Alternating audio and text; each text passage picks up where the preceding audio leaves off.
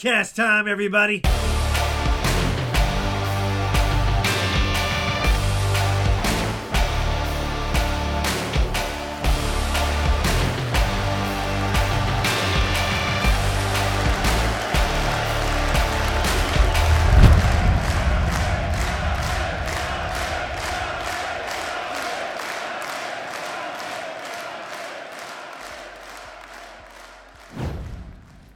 So I was in high school, and a girl who I was kind of seeing at the time, long story for another day for that one, we were doing a production for Into the Woods. Now, I am not a huge fan of a lot of the different productions, but I love the mechanics behind it.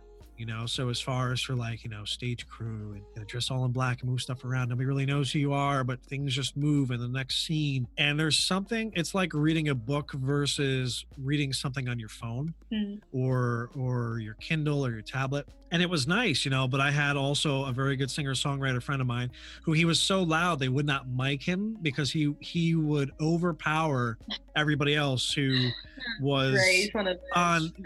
Oh, it was crazy. It was crazy. So he's just as high octane as you could be. He did his own recordings when they had him in the studio. They literally had the microphone to the wall in the sound booth because he was and they turned it all the inputs all the way down. He's loud. He's very, very loud.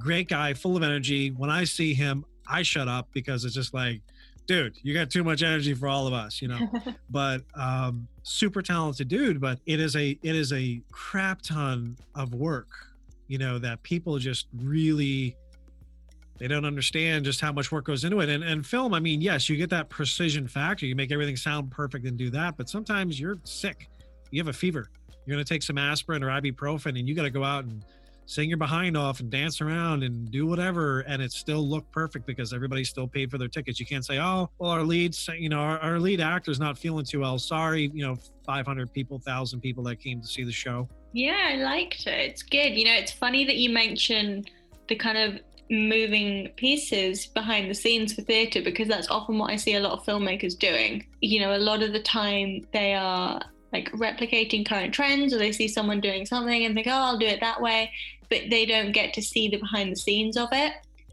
And that's usually where they end up getting stuck and not making any progress. And it really is about all of those moving pieces. I tend to call it like a system of systems, because you need, your creative system to come up with new ideas. You need your marketing system to make sure you're growing your own audience. And, all of these systems need to happen at the same time. And again, this is where a lot of filmmakers don't always manage this particularly well, because they'll spend however many months developing an idea and then suddenly realize that they were meant to be posting to Instagram and forgot all about it and all of this stuff. I was on a call with someone the other day and she really put it so well when she said, I went back to my notebooks after that masterclass series because I was so excited about all of these ideas that I'd had, and I went back and checked the date for these ideas, 2016. Wow. And I have not done anything with them since, because something else always got in the way. And this is really my whole, that's the whole foundation of one of my businesses, It's right. That inability to not be able to move things forward because you had to take the bins out and then your phone rang and then it's the weekend and, it's cut to 4 years later. And then I'm tired, and then I do this, and then all of a sudden, yes, I'm, 50 years old, and I've done nothing with my life. Yeah. It's the cat's in the cradle all over again, as far as to that story. You know who Harry Chapman is, right? The Cats in the Cradle song. Mm-hmm. So if you look this up, so I'm originally from the Hudson Valley area in New York. My father knew and was good friends with Harry Chapman. And I don't really talk too much about my family because it's not something I'm a huge fan of, not really connected, but he knew he knew the guy who did the voice of Sebastian in The Little Mermaid. Also has pictures of him. Aww. This is a classic example of films that I love. I personally loved The Little Mermaid 2 and everyone else hated it. I mean, you know what it is? Because it's the same reason why The Matrix and then the Matrix sequels got as much as they did, because people, when you look at The Little Mermaid, and the same thing with a couple of other Disney films, like, for example, Aladdin. Aladdin was a polished masterpiece. Return of Jafar was really iconic. That Robin Williams' voice was missing. I think it was okay, but the music was way off. It just didn't have the same punch and polish. And then they tried to do something nicer with 3, but it was just kind of like there was the expectation. The Matrix, if you look at 2 and 3, they're different movies. They're completely different movies than what the first Matrix was. So a lot of people, including myself, were disappointed when they first saw it, but you have to see it more as a dance and something that's a little bit more transcendent than what the original Matrix was. It's not even the same film tonality wise. Yeah. It's a different meaning.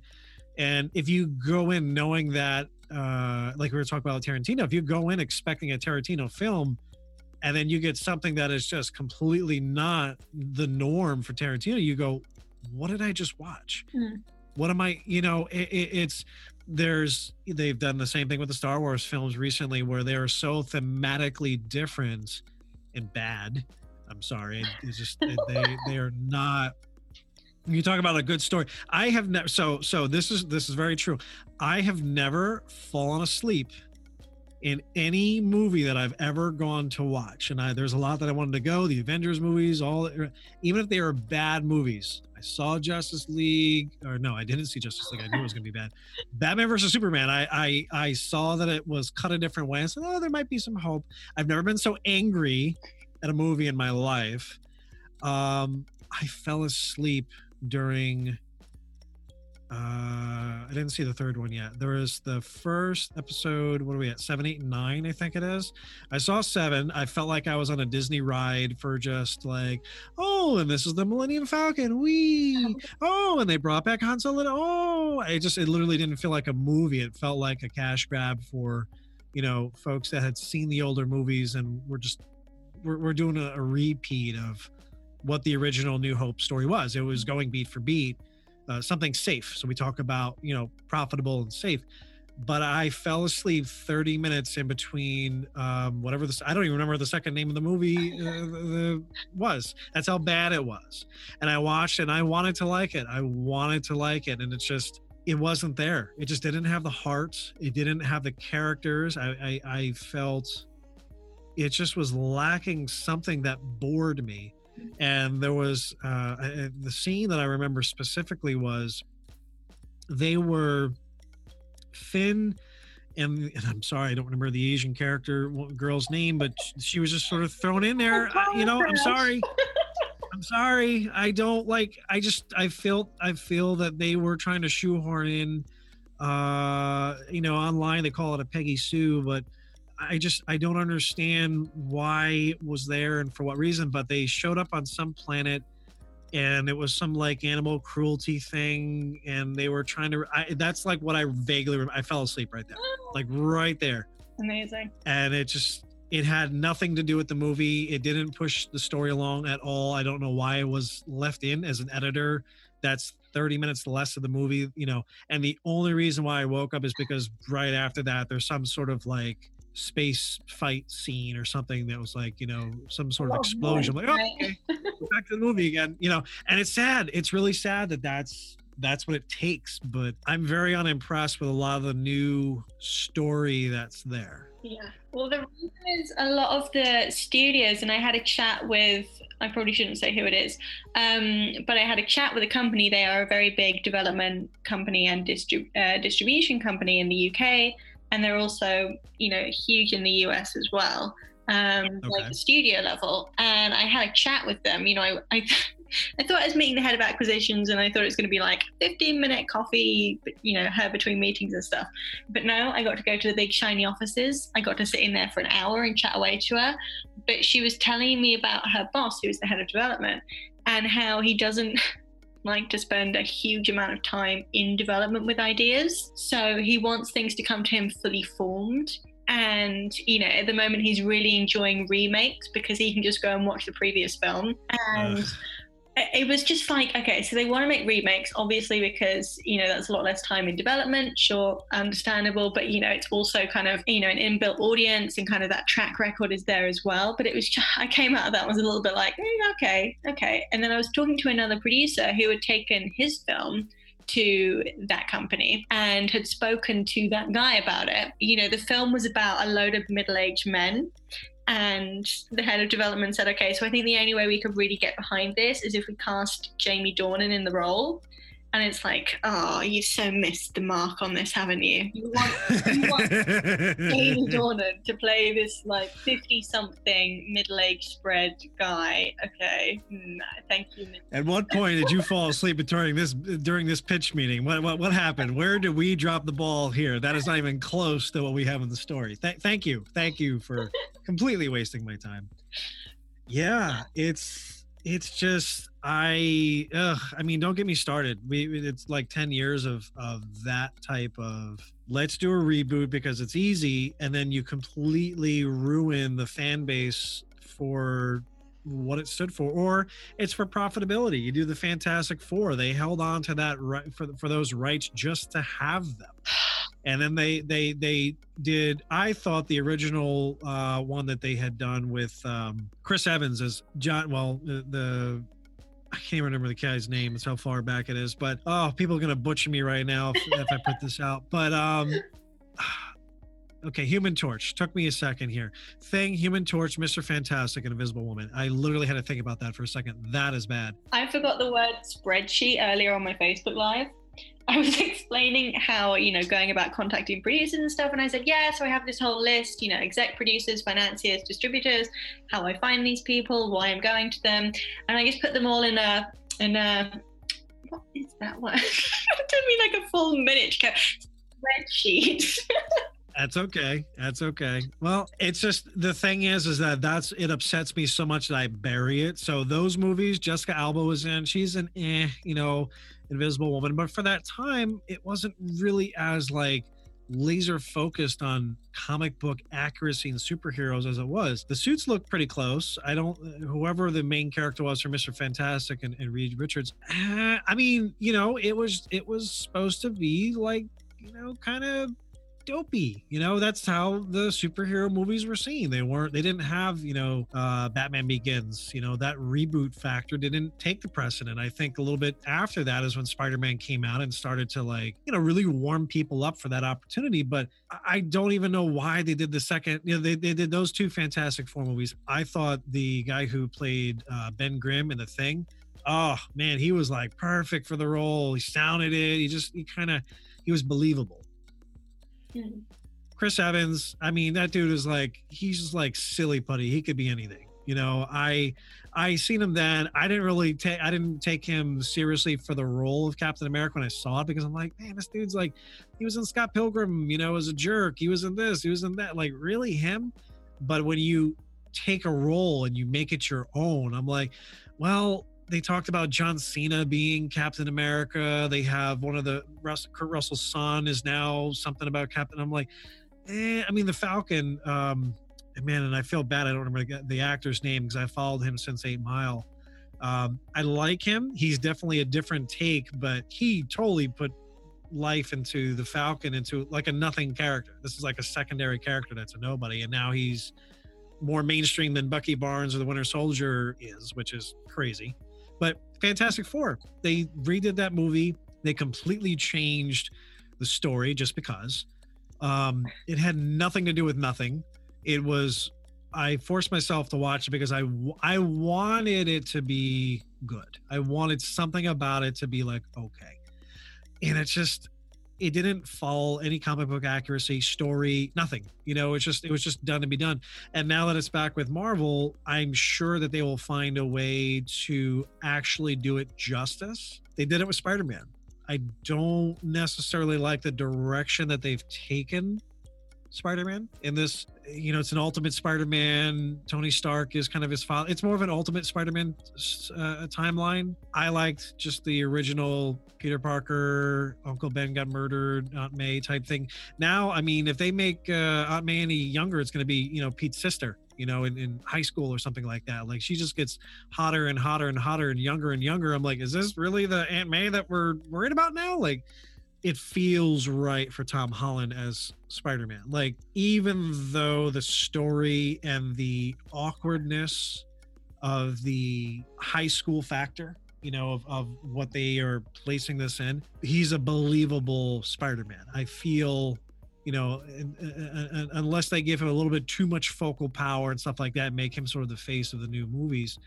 I liked where he was. I liked the mouthiness and will you just shut up? Like that was him in the comics. That was him in the cartoon, and just him trying to piece together the technology that he found on the street because he was poor and trying to go to school. That credibility factor you had never really seen until now. I don't like the costume. I don't like the redo. It's too much black. It just doesn't. I know they're trying to make the difference between the other. I mean, this is like the third reboot for Spider-Man now, but. Yeah, it was the same with Cats. I mean, if there's one thing I could get on a soapbox for, it's about how they should have done the Cats film. I was scared to see how that came. I was like, why? What is the why? Is it this is not finished, right? Yeah. Like you're just showing us like a test, right? This is not real. Yeah, it was quite entertaining just because my dad is the lighting designer on the stage show. So if there's one show that's burned into my brain from like hours and hours of sitting in rehearsals, it's that show. It's Cats. Yeah. And so since the 80s, they've slowly been kind of changing it. And, they now, like it used to be very, like the whole charm of the show was that it looked quite homemade. Gotcha. The back cloth of the stage show was literally a black cloth with LEDs and the moon painted on. I mean, there's more to it than that, and I'm fairly certain my dad made that, so I should probably say there's more to it. But, fundamentally, sorry, Dad. What you do is great, but that was one of the simpler pieces. But it was the whole like simplicity of it, and it meant that when you do have these magical moments, they really come through and they really shine. The choreography is one of them. The musicality is another one. Sort of towards the end of the show, Mr. Mistopheles, one of the characters, comes out in this beautiful magical jacket that's really just full of LEDs, which is another thing that my dad made. It looks so visually striking because it's not competing for attention with the set design or the lighting design. Since kind of like late 2010s, they've really been changing it up. Beautiful simple backcloth that I adore is no longer there. It's now animated. Clouds on it. The lighting design is completely different. I genuinely had a full-on tantrum. We went into, I'm fairly certain it was at the Palladium or somewhere or other. It's usually at the Palladium, but I was with my dad, and usually that involves some element of work. And so we go in and I genuinely sulked, like full-on 2-year-old tantrum. He was like, what do you think of the new design? I was like, what did you do that for? Nobody clear this by me. That's it. Somebody's getting fired. Bring it back. Bring back the old stuff. Yeah, no, and I was just stood there with my arms folded, and I go, what is all blue? And the thing is, it does kind of look like disco lighting, which I think, is meant to add some kind of the point, right? The ambience. I don't know what, but that's not what it is. That's not what the show is. And so, when I saw this whole kind of complex disco-y blue-based lighting, I was just like, why is it all blue? They're in a junkyard. They're not underwater. I was just like, and that one's in the wrong place. And because it's a symmetrical design, and so I could see that one of the lanterns they'd rigged was out of place. Okay. And so Dad went, oh yeah, thanks for that. And went down to go and fix it. And so a stellar impression of my dad for anyone that doesn't know him. Someone was like, how did you know something? Like, have you seen this design? And I was like, no, it just looks stupid. This is when and Charlotte has seen Cats. Just it's been about 5 years. I'm still obsessed. We're gonna put the Cats down. We're gonna put it over there. We're gonna walk carefully away from the Cats now. Well, it was just, I think if anything, it actually helped that letdown, because as soon as the film came out, I was just like, you were prepared. Yeah. And it was really weird because when I did work experience at Alison Owen's production company, she was developing Cats, and her company works very closely with Working Title, who is like the big, UK studio equivalent, I guess, production company. And so what often happens is she develops these projects and then hands them over to Working Title, and they kind of take them and get them through pre-production and all of that fun stuff. And so I got to read the script when I was, I don't think I was meant to, but I got to anyway. It was on the computer. So I got to read the script for, one of like the early drafts. And I was just like, fuck me, I hope this changes. And I was like, it's still early development stage. It'll get better. It did not. Yeah. And then a year later, I was doing work experience at Working Title, and they were developing Cats, and they had Taylor Swift coming in for meetings and all of this stuff. And so when my dad phoned me up and was like, look, we've got tickets to the UK gala screening. We have to go and see it. Oh no. So in a way, it felt kind of nice to be, some of the first people in the UK to see it after that, like, roundabout, following it all around the town kind of thing. But equally, you could just tell they had not done it properly. Simply because, like, the gala screening, you couldn't call it a premiere, was done the day before the film was released. And, they also scheduled the critic screenings on the same day as one of the Star Wars films.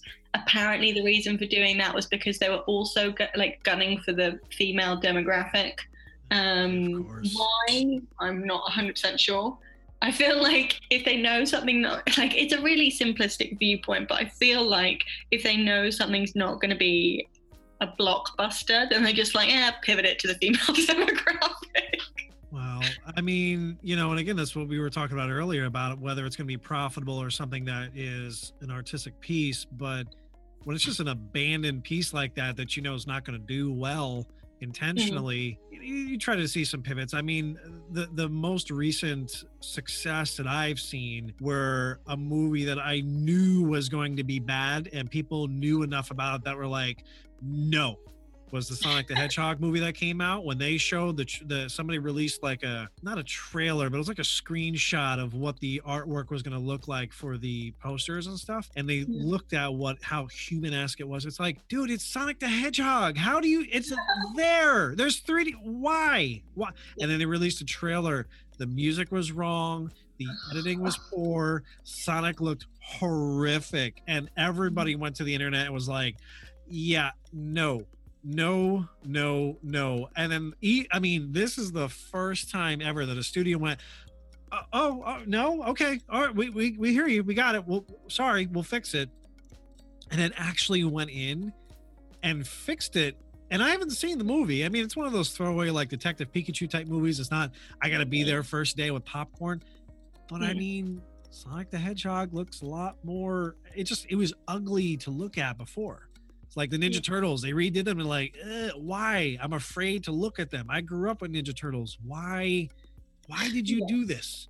But now you see Sonic and it's like, yes. So people are now afraid that, fans are going to have a little more control over the type of content that is produced and released. But I mean, isn't that kind of the whole point? That's who's going to go see the movie. Well, there's a really great book. I don't know if you read it, called New Power. If you haven't, you'd love it. I'd say you could borrow it, but considering we're in different countries, that's kind of difficult. You could ship it out and FedEx it to me.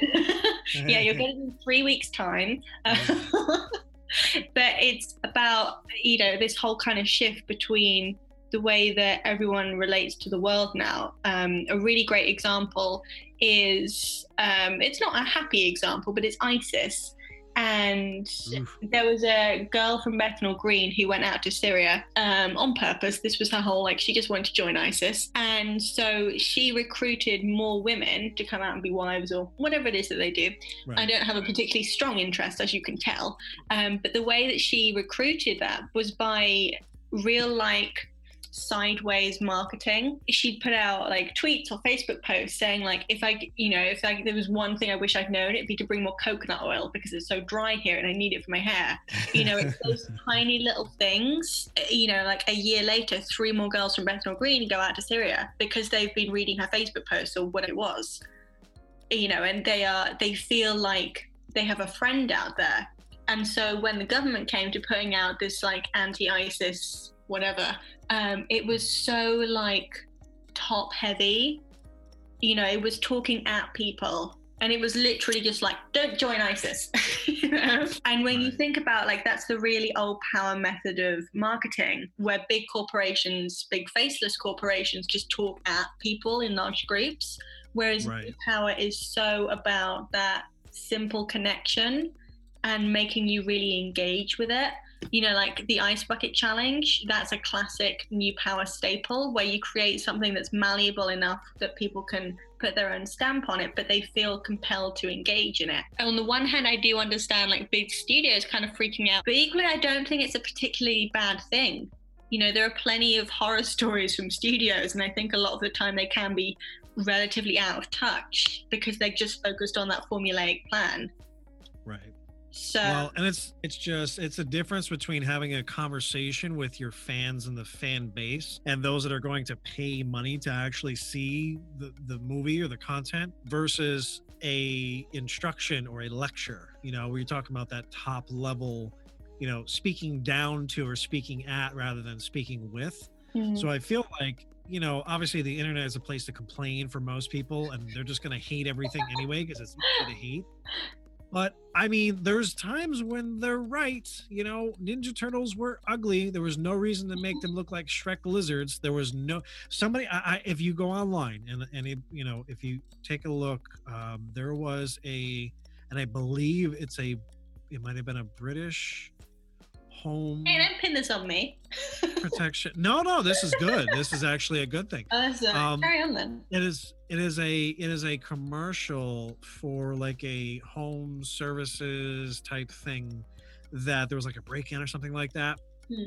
And one of the turtles was like sort of out for work. He was doing some side work as Donatello, and he got the call. So he's now like a 1099 contractor, you know, for assistance for people.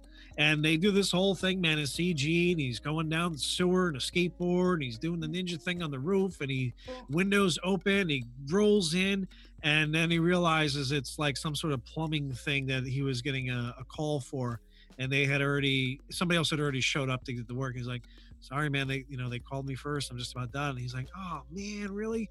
And the family was like downstairs having dinner, and they heard the bum bum bum. So they came up, and he's just walking down the stairs, walking out the front door, and they're like, wait a minute, there's a full-grown Ninja Turtle in my house walking down my steps out the thing. And the pizza guy apparently was just walking by, so Donatello just picked up the pie and helped himself. You know, this was like a whole thing, and it had so much more heart.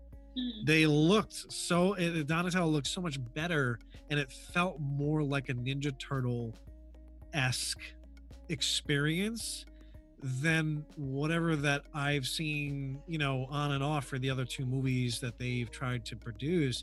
I was like, and there, you see the comments, people were like, just do that, but in the movie, like, how they look good, like, it was great, but it was a commercial, you know, and it was like, it had a little bit of dodgy CG. I mean, it wasn't 100% perfect, but I mean, head and shoulders better than what was there. And that's the thing, you have the ability to go, you know, now to have that conversation, to have that insight. I'm not saying everybody's right. I'm not saying that, you know, hearing the complaining factor is helpful for everybody, but it is a healthy dialogue to have some real feedback. It's the same thing with scripts, you know, or just an idea. If you're getting the same feedback from more than 5 people, then you know that you need to go in and like change something. Do some adjustments. Yeah. Agreed. Yeah. Oh, this is nice. Let's carry on doing this. Let's just keep doing this for the rest of the day. We could. Well, the funny thing was aside from the ISIS factor, I thought that this was going to be some good content, so I just clicked record like 25 minutes ago. So, I know. I noticed it pop back up again. Yeah. Well, I wasn't trying to be sneaky about it, but I just was like, I was like, you know what? This is good conversation. I will probably do this as like a bonus episode. Do it.